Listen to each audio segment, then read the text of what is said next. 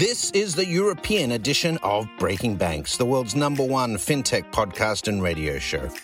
We bring you the European unicorns, startups, founders, regulators, and leaders innovating the rapidly evolving fintech scene today.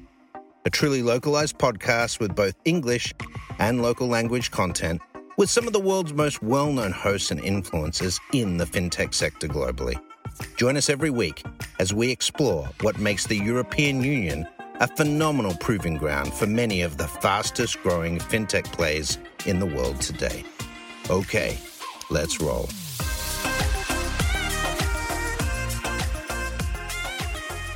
Welcome everybody to Breaking Banks Europe. This is episode 182, and today we're diving into the fascinating world of green blockchain. What is green blockchain? We're going to learn it in a second. We are privileged to have here two distinguished guests with us. And they are both forefront leveraging blockchain technology to address some of the most pressing environmental challenges. So green blockchain is not a Hulk made his own blockchain. Green blockchain is the use of blockchain for the good of the planet. And there are many ways to use blockchain for this. We have Francisco Benedito, call it Fran.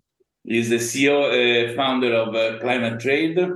Climate Trade is a blockchain platform for carbon offsetting, enabling companies to offset their carbon emission by directly purchasing carbon credits from projects that are focused on reducing, avoiding, or removing greenhouse gas emissions.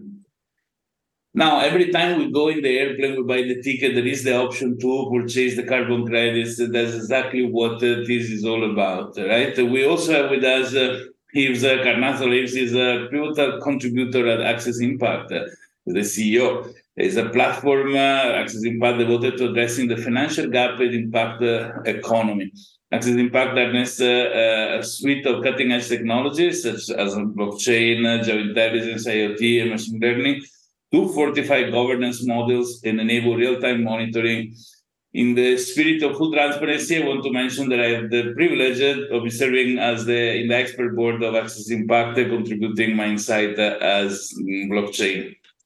So we are so excited to have such guests for our panel with us today, and we're looking forward to have a nice discussion with insight into blockchain and other technology. But first of all, let's give it as 2 seconds to our guest to say hello, to introduce themselves very fast. Fran, hello, Fran, and welcome to Breaking Back Europe. Hello, Roberto. Thank you so much for the invitation. Very glad to be here. As you know, I'm calling from Berlin now in the Green Tech Festival, which has been amazing here. As you know, as you said, I'm the CEO of Climate Trade. I come from a background in finance. So I've been working 15 years in the finance space and in technology since I was very young, since I was 16 when I created my first company in the tech space. And yeah, it's been my passion since I got in the climate space and the climate tech space, putting different dots together, and especially very worried about what was happening with our planet.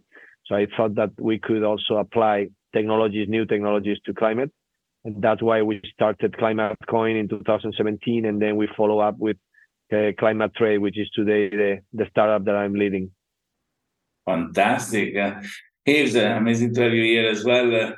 Let us know a little bit about you and Access Impact. Thank you for the invitation. A pleasure also to be there. I am based in Switzerland, and I am a CEO of Access Impact, the collective action. My background is also in finance, but now since 2015, I tried to move outside finance and bring system thinking and regenerative thinking to better understand how we can help finance to move differently about what they were doing so far on the inside of this planetary boundary. So this collective action is a 5 company bringing this solution, and we are based in Geneva and in the mountain Crans-Montana. Fantastic. It's interesting, both of you come from finance because money talks, right? When we can move things with money, at the end people listen and we can see the changes on things. All right, so Let's start our rounds of questions. I start with Francisco. As the CEO of Climate Trade, how do you perceive the role of blockchain in enhancing transparency and efficiency in the carbon credit marketplace, and how is Climate Trade using this technology? Well, carbon markets, when we started on at the very beginning, this is a market that was created back in 1997. So it's been pretty much worked as a broker at the OTC sector. 90% still is OTC. So everything is done by brokerage firms and trading firms worldwide.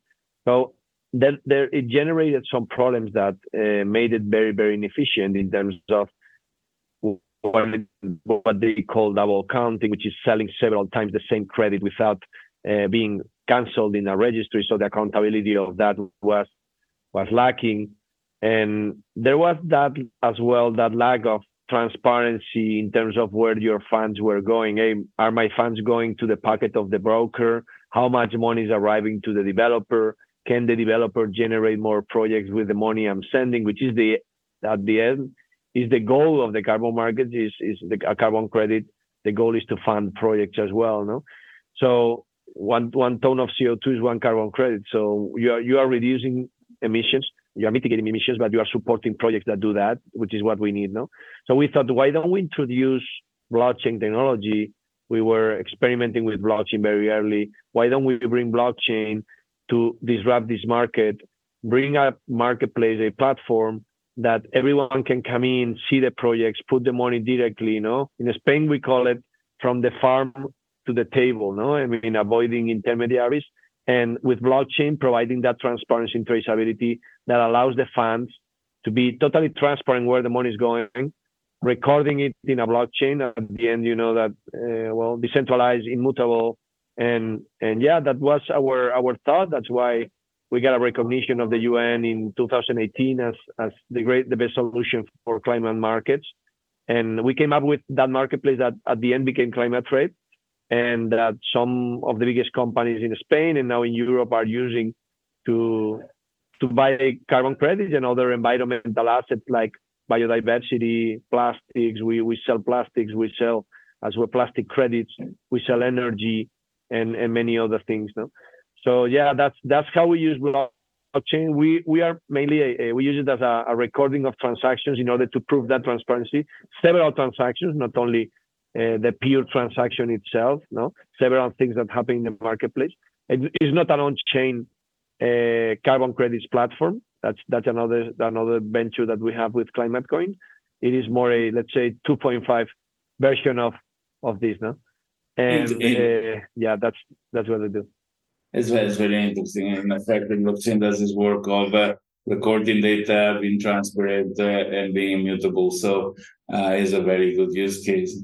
The same way could you discuss how Access Impact is working towards this mission of bridging the financing gap and maintaining trust and transparency, and share any particular challenges that you have encountered in it? Yeah.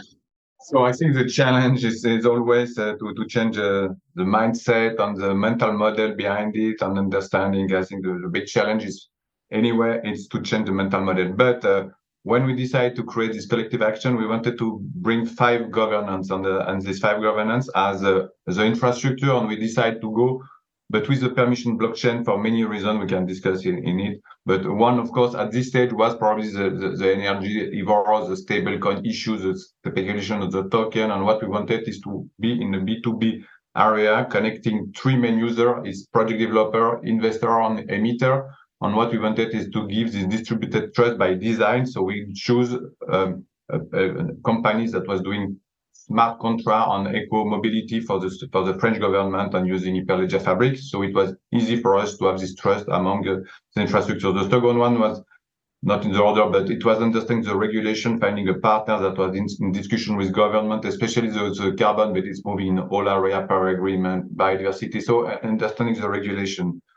The third one was to understand the data, the connectivity, IoT, data, machine learning, expert, knowledge, whatever we have to connect.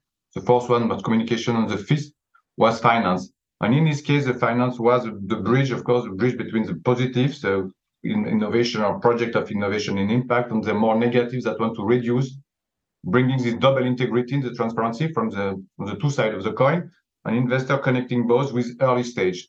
And what was important for early stage investor is to find one way to reduce the risk of the project. So there is many dimensions, but one, of course, the blockchain, reducing the asymmetry of information was a key solution because we are focused in the primary market to start from the beginning of a project up to a validation, agnostic of the validation by itself. If in terms of carbon, it could be whatever the voluntary or the regulated market, but not only focusing on carbon, with what we call the impact unit, which is a more holistic multi-protocol solution we can bring as a protocol, not only carbon, it could be SDG, biodiversity, whatever people want in this context, based creating this multi-protocol, multi-impact unit, we create a portfolio of this impact unit.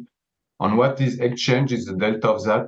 If it's a carbon, it could be insetting, offsetting, whatever it is, that's what we bring is the early stage investor in blended solution, connecting whatever financial instruments they want, and the blockchain gives this trust very early stage.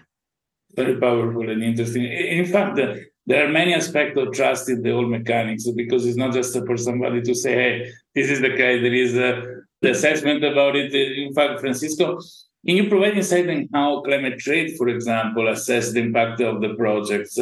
And there is any particular metrics or a particular notable achievement you can share, maybe related mostly in the US base or everywhere internationally? So how do we know the actual impact that this project had? Well, at the end, whenever you get in deep with the carbon projects, the carbon markets, every project has intangibles, no? They have intangibles that at the end is what define every carbon project. It is certified. The ones we work with normally and traditionally are projects that have a PDD, which is a written project that defines what you are going to do there.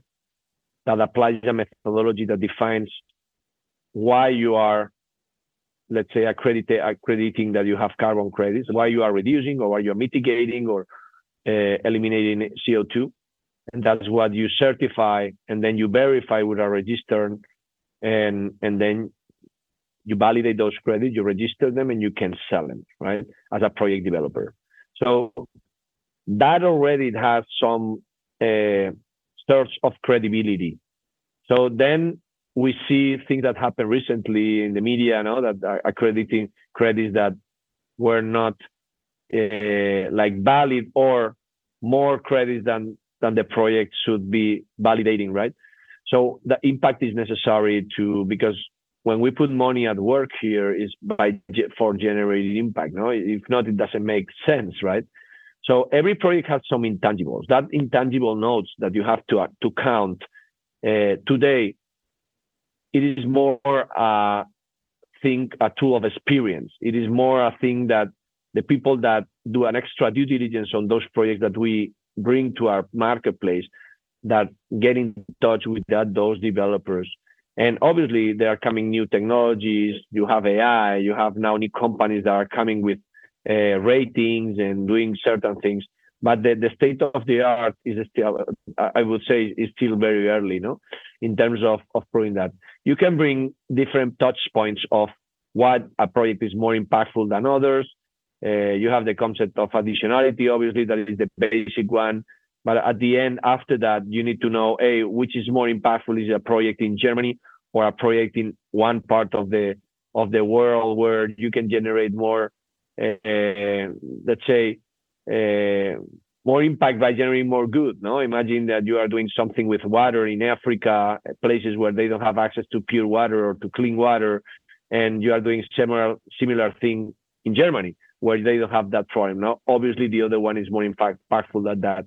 So, but there is not a clear today guide on, like, say, a public guide that can say, hey, we can use this and we can define if this project is more and less impactful. No, we have some notes and the experience that we can apply there. And at some point, there will be companies more and more developed and cheaper as well, because the current ones, sometimes you can't use them because they are so expensive that let's say, rating that they give you, it blows up all the margins that you have to be able to have your own margins as a company, right?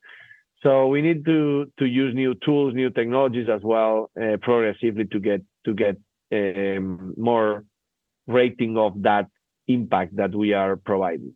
For me, it's basic that the credits are obviously every step of the road has to be independent, and that's something that for me there are different institutions involved, guarantees at least that independency guarantees at least the reputation of some of the projects.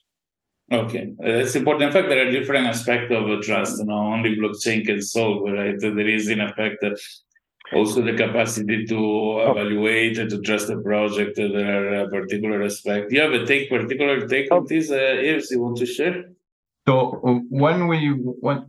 in a sense, we are not what we design as a platform. We call it a dedicated habitat because we are multi-layer solutions that is context-based for some multi-stakeholders that want to build it. So in a sense, the value is built around the multi-stakeholder. And the multi-stakeholder could be small or larger according to the project by itself.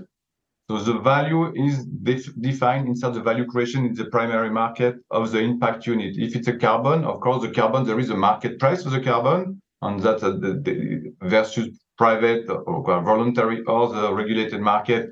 And what the true price of carbon is something that should be done around the planetary boundary. What we want is to achieve an outcome-based solution. So every step to validate one impact unit, which could be a credit carbon, should be designed by the stakeholder and the methodology implemented and validated by the blockchain by itself. So every action inside a smart contract is validated. It could be a ranger taking a picture. It could be a satellite image. It could be a validation by expert on demand. So in a sense, the value is created by the multi-stakeholder or multi-protocol approach.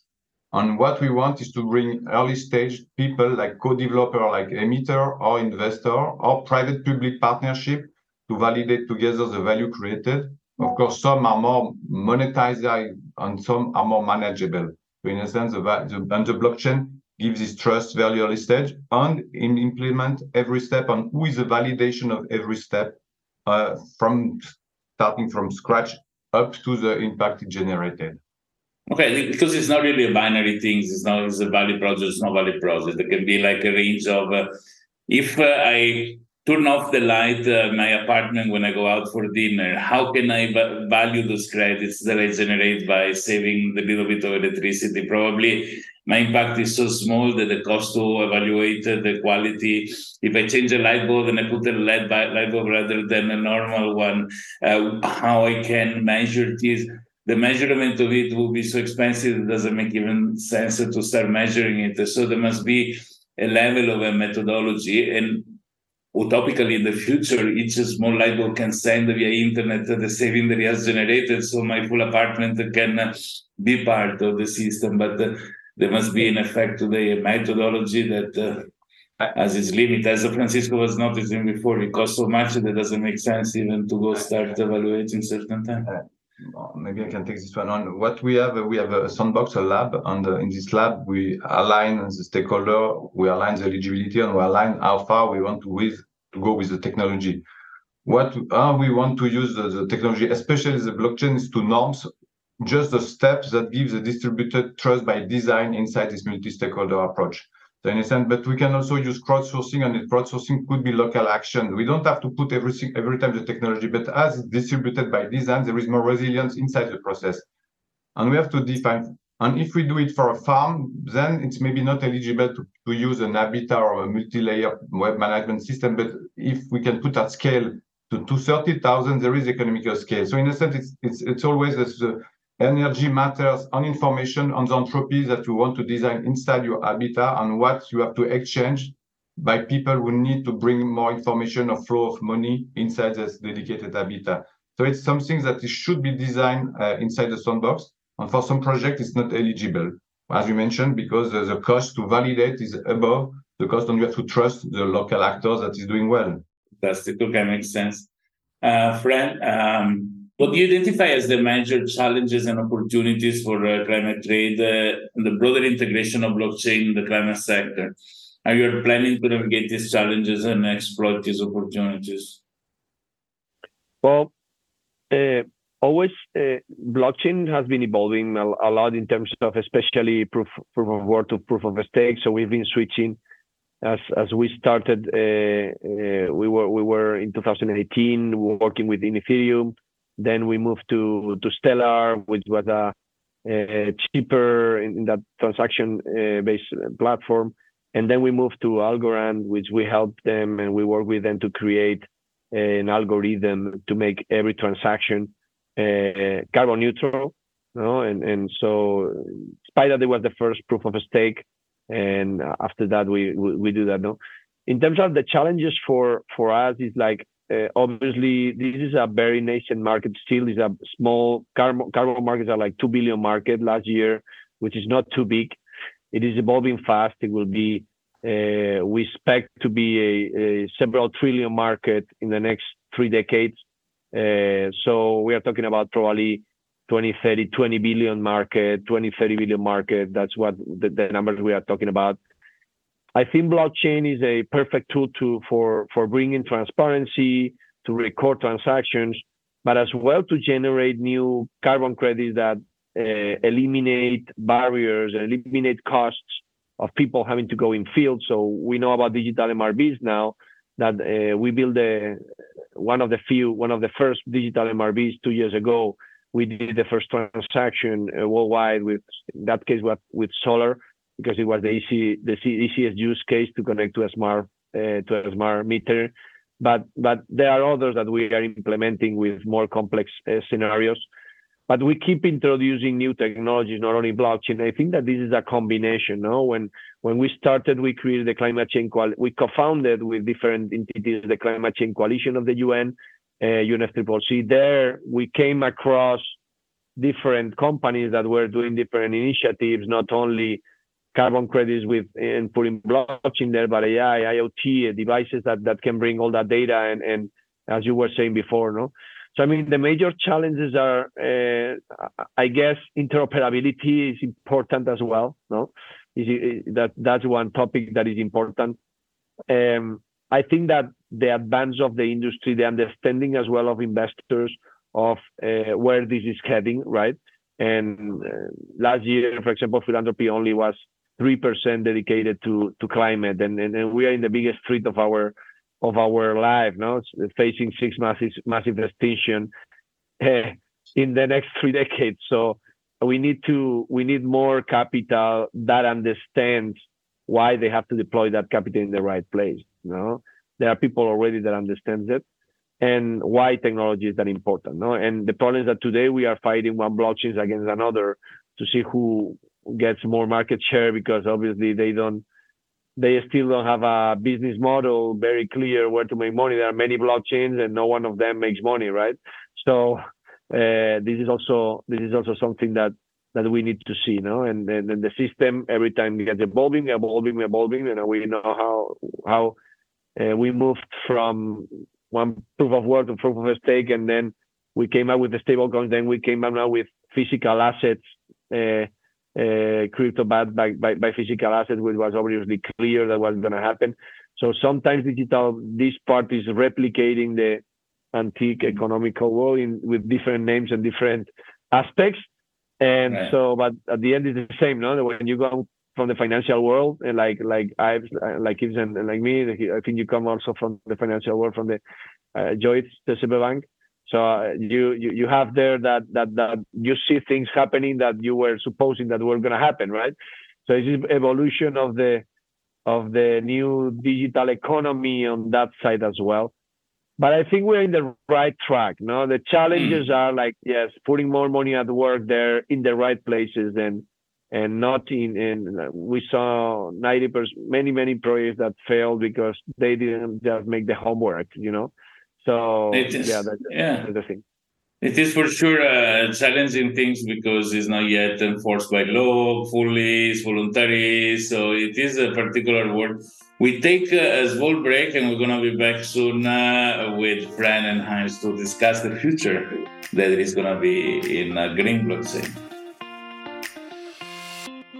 At timepledge.org, we are building the largest free coaching and advisory platform for entrepreneurs by providing mentorship opportunities based on pledged time. Our network of seasoned industry experts acting as coaches is working for free, pledging their valued time to the next generation of entrepreneurs who will change everything. Our portfolio of sessions goes over every skill an entrepreneur needs to successfully launch his or her startup, from how to pitch and behave with investors to how to best market your idea online, or even how to best manage your team. We have the perfect sessions with the perfect mentors. Want to learn how to become the best entrepreneur you can be, or mentor the next generation of entrepreneurs in Africa and Asia? Please visit timepledge.org and let's get you started.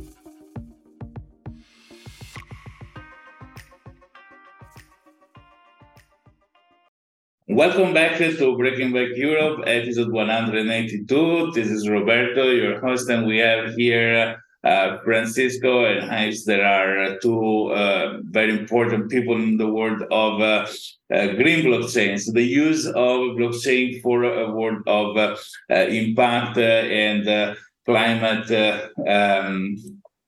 How can I exactly? There is not a right way to say in one word. There are so many aspects that this approach gives to help solve impact. So where there is battery impact, we support. Where there is credits, carbon credits, so like pollution. So there are so many aspects that we can work. And as an investment in nature-based solution is a critical aspect of sustainable development. How is Access Impact facilitating the trend, to say one of between many, and this trend, ensuring this initiative are implemented responsibly? Yeah, so I think it's interesting the taxonomy about what we are doing. We started, of course, with the impact economy, and there is many different wording, and sometimes this wording is used as buzz, but we finalized by the word regenerative by design, and because we wanted to change also the system, not ourselves, but at least to promote to change the system, even the capitalistic system behind it, because I think we have to use inside the planetary boundary new system, a new regenerative system inside where people are doing negative impact in a sense. It could be an area, a city, it could be a company, or it could be increasing the net positive inside the boundary of a nature-based solution. When we are talking about this nature-based solution, I think the private sector alone is not ready to move completely fully in the nature-based solution because it's a more holistic approach, and we are multi-protocol, not only the carbon. There is many dimensions of it, and the financing of that is not in the spirit of a traditional finance, which like the risk return impact, as mentioning a trade-off and an understanding very action about his investment in very short term. When we talk about this wicked problem on multi, we need a collective action on the private-public partnership financing it. So one way to bring the trust inside this nature-based solution is probably to have a new way of de-risking this project by itself. And de-risking is not just splitting two worlds, but integrating also as a stakeholder, the investor, the traditional investor inside it, and de-risking up to a certain point, because if we can trump the risk premium inside the project, because we have a better trust, and the blockchain gives this better trust of the outcome-based solution, we can finance step by step this outcome-based of a nature-based solution. We can use blended finance, of course, but we can also use, now we are in discussion with the regenerative insurance, so we can bring not only to reduce the risk, but also to bring inside the G curve of the regenerative some positive insurance that allow people to take this risk. If we manage to move to that, even in a sandbox or maybe a prototype, a small area, then we can bring new investment finance like the green bond. And if we bring green bond everything linked more to the fixed income than the equity side, there is huge amount that is now doing greenwashing inside the secondary market that can be promoted from the secondary market directly in the equity world of the primary market. There is a fiduciary duty, and there is probably some issue around it. There is some investor, of course, but not necessary when you move in nature-based solution and you include SDG or whatever. The financing gap is not the 2 billion, 80 billion of the frontier carbon market. We are talking about trillions of dollars. So in a sense, and probably we need going above the carbon silo if we want to keep the planetary boundary, because just the carbon we probably bring some solution but create more disorder elsewhere. So that's a financing gap which must be larger, but of course the private sector is important, but alone it cannot. And we also have to define what is market-based and what is not market-based, because we cannot bring market-based on everything. It's the traditional way to do that, but I think for some, there is probably some non-market-based, a new measure of valuation about nature above a just market-based, especially when we talked before about offsetting, which is probably something, if it's not done in the double integrity also from the company itself, there is a rebound effect and probably more negative impact behind it. So we have to be careful about offsetting market-based without a fully holistic view about the impact. Okay. Yeah, that's it's an interesting aspect, because I was thinking how the general public, when we face this aspect of being involved in this problem of the carbon credit, we are usually really the only thing I see is the request that there is when I buy an airplane ticket to give some money to help the airline company that is polluting like crazy to pay back their damage practically and contribute in that sense. But hardly when I go to the bank and I say, look, guys, I have $100,000 to invest, somebody tells me, like, why don't you invest in action to make, an impact? And because where is my revenue? Where is the money that I make out of that? So culturally, people think, well, these carbon credit things, this impact on nature is just an additional work and a demand that is given, is put upon me. Okay, I need to change the light bulb in my house with the one that consumes less. I need to flush the toilet less often, or rather when. But there is an actual economy where people should be able to participate even with small amounts, and probably also here the blockchain will help to invest into this aspect, not just because it's good for the planet, invest because it's a financial opportunity that could be open to everybody. So this is probably something that has never been presented in simple terms to the average Joe on the road to say, hey, look, you can also profit from this. There is a beautiful analogy, if I think. I live in Bali, in Indonesia, which is a massive touristic island. And the farmer that had this piece of land next to the beach with a lot of sand in it were the poorest farmer of all, because how can this land produce a good, like rice or other things? It's all polluted with sand. Obviously, when tourists arrive, that piece of land is the most valuable to build an hotel. So these people suddenly became super rich. And with the world of carbon credit, there are countries that pollute zero, have huge pieces of nature, and they are so positive in the aspect that they can just resell their credit. So they found themselves from having nothing to suddenly becoming very wealthy in something. And on the other hand, they are very useful for countries that pollute a lot and want to clean their consciousness just by purchasing this credit generated by somebody that was there, luckily, and has. So there are some strange effects that there are in all this economy that are generated. Would this limit the actual action on doing something good for the climate, because there are some resources that are just producing for free, if you want to say? It seems like really blockchain has another analogy here. When there were those forks, I bought a very beautiful Harley Davidson just because people keep forking the Bitcoin blockchain, and I found myself full of coin from other things without doing anything special, right? So let's start with France, that is here. Which is your take on this aspect? This free generation of credits given just by being there by chance for certain countries. Well, I mean, that's exactly why I incepted this project. No, when I started with Climate Coin, my initial idea was, we called it democratization of climate change. No, how everyone, not only citizens but every part of the society, because this is a public and private solution, can contribute to that, and especially what you just said, no? Small contributions that we do during our daily actions is especially what Climate Trade does. So basically, we have a tool, and I just want to explain you, not about my company, just because we do this exactly. Basically, Climate Trade has an API, plug and play API, that the companies can go to our developers portal. They pick it up. They generate, imagine flights carbon neutral, hotels staying carbon neutral, transportation. In fact, in Spain, the Cabify, which is like the Uber of Spain and Latin America, every ride that you take, we measure with our tools all the rides, the CO2 of the ride, and you are charged a fee per sustainability. We certify that in blockchain. We send you the certificate so you know that your money is doing some good, right? We thought on this because when I was flying 2018 to the COP in Bonn, I got a Ryanair flight. I paid €5 for sustainability. I didn't know where my money went.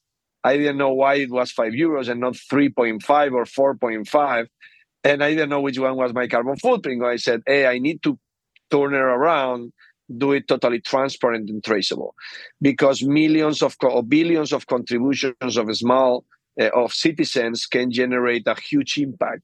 So today we do that in a very much across sectors. We have integrations with banks, with transportation companies all around the world, more than 35 success stories.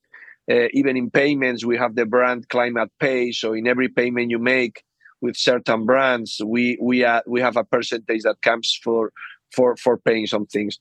And regarding your question on the island and the specific credits for conserving something, that's the nature of carbon credits. I mean, the first problem, that one of the first areas that are more in risk of disappearing are the islands, right? Because of the level of the seas, no? So exactly these people can now survive and can generate another resources, or can just conserve that, let's say, lungs that we need for the planet, because they have other sources of income.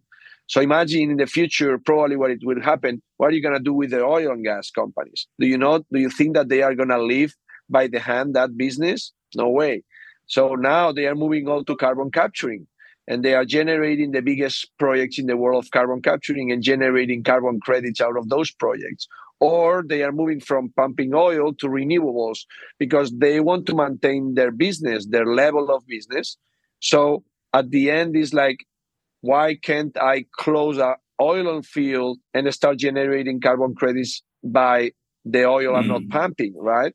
So that's exactly what the nature of carbon. At the end, a carbon credit is a matter of, let's say, funding or amortizing. I don't know how to say, of paying back, amortizing the project that you just invested. Because if you and I, we go and we say, okay, let's plant a forest.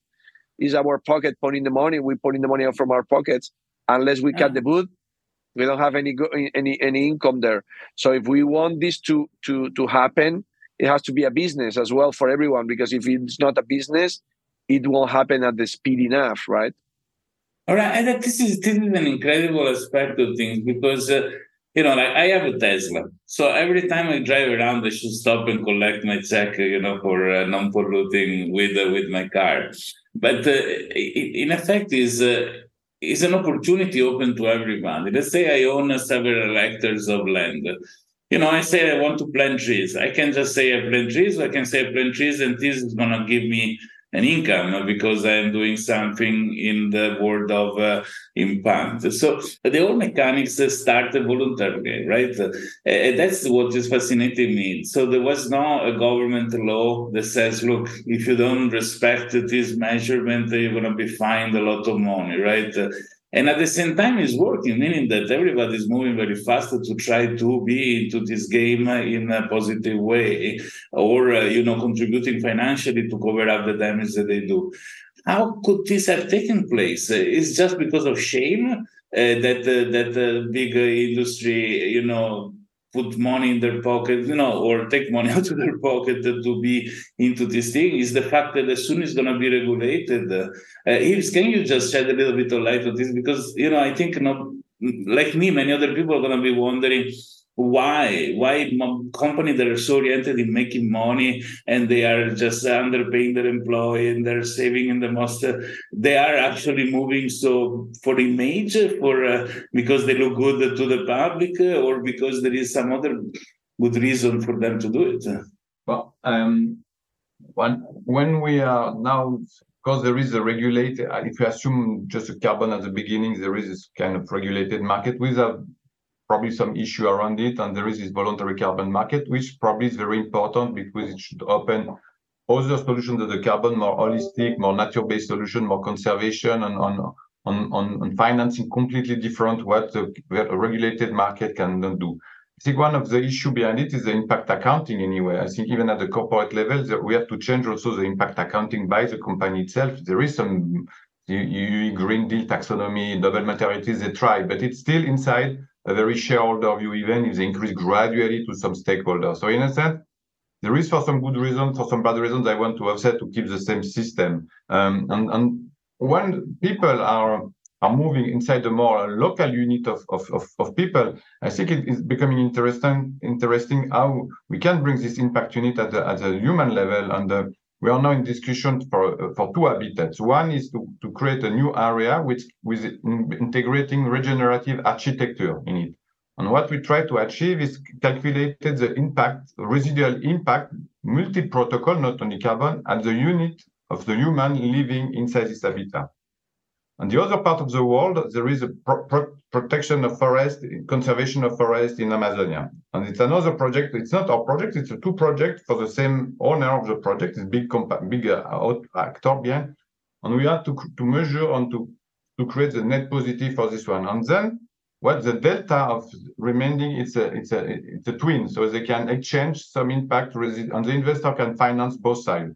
So in a sense, it's the first level of integrating two people, to a unit of people in exchange, and exchanges the minimum amount, what is the delta of both sides outside the boundary of the project itself, because many of the impact will be generated and kept inside the area. Maybe in Amazonia, they will have many positive impact, but for themselves, education, water, some will be exchanged like a new monetary system, and you can bring NFT or whatever inside this impact unit, because in a sense, it's a new.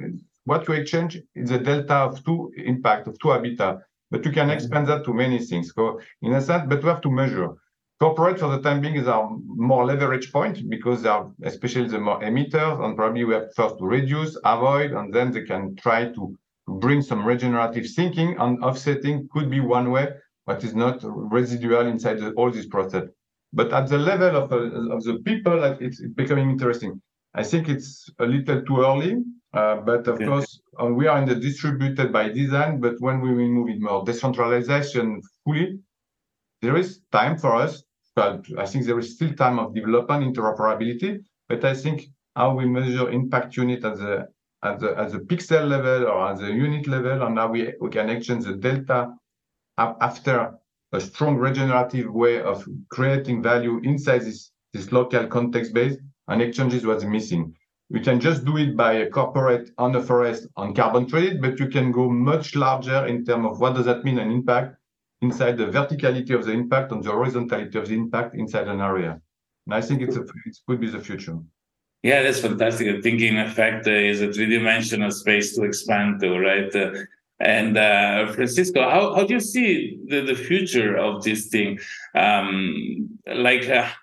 the involvement of the bigger public, exactly like he was explaining, like in terms of larger corporation, rather than single people in participating in all these mechanics. Because being already blockchain, being already so technological, IoT, rather than many other things, why there is not this app I can download from the app stores that help me work through my, daily life and the impact I make and the choices I make, and I save at the end of the month 20 euros for my good behavior that is actually measured in a certain way. Tell me your feeling, your vision on these possibilities for the future. Well, this is changing constantly. I see that the governments are going to get every time as well more involved in things, taxations and as well in the different parts, even to citizens. No, like for example in New York, every food that the waste of the restaurants, you make you get a fine if you throw it to the garbage. No, they pick up the food, they do compost in the city for the farmers, which is a great solution, right? If you throw it out, you get a fine. So that's something that every time we will get more circular, we have to,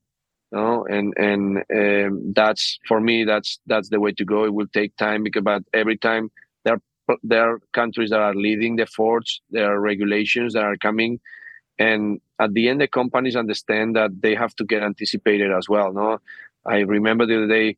There is a basic example, but I remember when Nike was about to. They lost like I don't know how many percentage of sales because they were using kids labor, no, and then it came up and they lost more money whenever that came up than the money that they saved by using kids labor. No, this is same thing. No, the other day I put you an example. I was running with Nike shoes. And then now I'm running with Adidas shoes because they have same design. They use plastic from the ocean and they are very comfortable.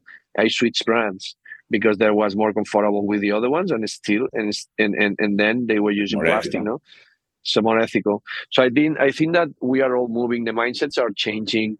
The young people, the UN is very, very, very at the same time worried and focused on kids and young generations because they have it in the DNA, right? They know, hey guys, you are the guys that decide, but we come after, and soon we will be voting, right? So these people have it in the DNA. So I think it's going to be changing fast. It's not as easy as saying, hey, I have a more efficient light bulbs and I can make money out of that, because all of that we have all of us we have our own carbon footprint. So we are talking about reductions. I mean, the interconnection between all the variables is so complicated to have that to get that network connected. Okay, it will take a lot of time. Like people has their own private initiatives. Everyone wants to be the most sustainable. They want to put the tag. Hey, I'm the most sustainable company in the world, but not because they generate that impact. But some of them do, but others because they just want to seem like the most sustainable and sell more, no? Whenever we pass to know that this is for purpose, for real, and that the money, we don't take the money to the next level, right? So, I mean, at the end, when you pass that part that you say, hey, this is about for real, about purpose, no, like the B Corp companies or like the B Corp movement that was created for these people that sold their company and saw how all what they created that was very ethical was dismantled by the company that bought it. They said, I need a movement that the companies are by purpose here, no? You saw it the other day with Patagonia, the founder that gave the money away for the company is now in hands of generating impact, all the profits of that company. So that's what I'm talking about. I don't mean dedicating all to that, but it is important that what we do generates that positive impact at scale, because we don't have too much time I would say a bad word, but so yeah. I guess from you that, and I understand this, the education is a very important aspect of it. I mean, the impact of educating kids on green studies, if you want. My kids in Bali went to school called Green School that create green leaders. So it's really all focused on this aspect. And for as much as they're regular teenagers, they stay on the cell phone and they don't really have this interaction. But they have the basis, the boys down there. And for sure, their choices in the future are put on this ethical aspect of how company respect, Earth and humans in the general term. Then we're going to close. Yeah, but I just, in 1 minute, I think it's important inside of the capitalistic world where we are. In a sense, when we move to sustainability, it's not working because it's prone to this kind of rebound effect on greenwashing. When we move to the circularity, we have done half pass. When we move to the regenerative model, it will be complete. It will be a symbiotic economy, but that exchange model and everything behind it. So it will take time. So if we assume that there is a transition, I think we have to place the focus on the transition, and it will be different for different people. Some people will lose, some people will win, but globally there will be in the G curve.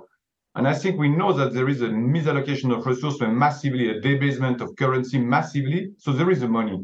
I think what now to have to force is to bring this transition to this regenerative world and see how we can bring this solution. Because I think if we don't move inside the G curve, people will refuse to it because it takes time and they will lose, and people are in a pauperization. So in a sense, it's difficult, this transition. So we have to focus now to reduce this transition to this regenerative world. Because otherwise we'll see even the circular is a good way, it's probably not enough.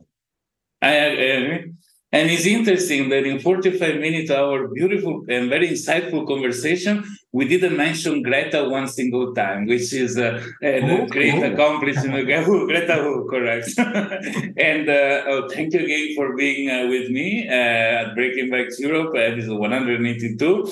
I look forward to talk to you guys one more time in the future. It has been a pleasant chat. Thank you very much. Thank you, boss. Likewise, Roberto. Thank you so much. Nice to meet you, Ives. Nice to meet you. Bye. Thanks for listening to Breaking Banks Europe, a Provoke Media podcast in cooperation with FinTech Stage. Don't forget to tweet us out, shout out, or post to the team at Breaking Banks EU on Twitter. If there's something or someone you'd like to hear on our cast, let us know. See you next week on Breaking Banks Europe.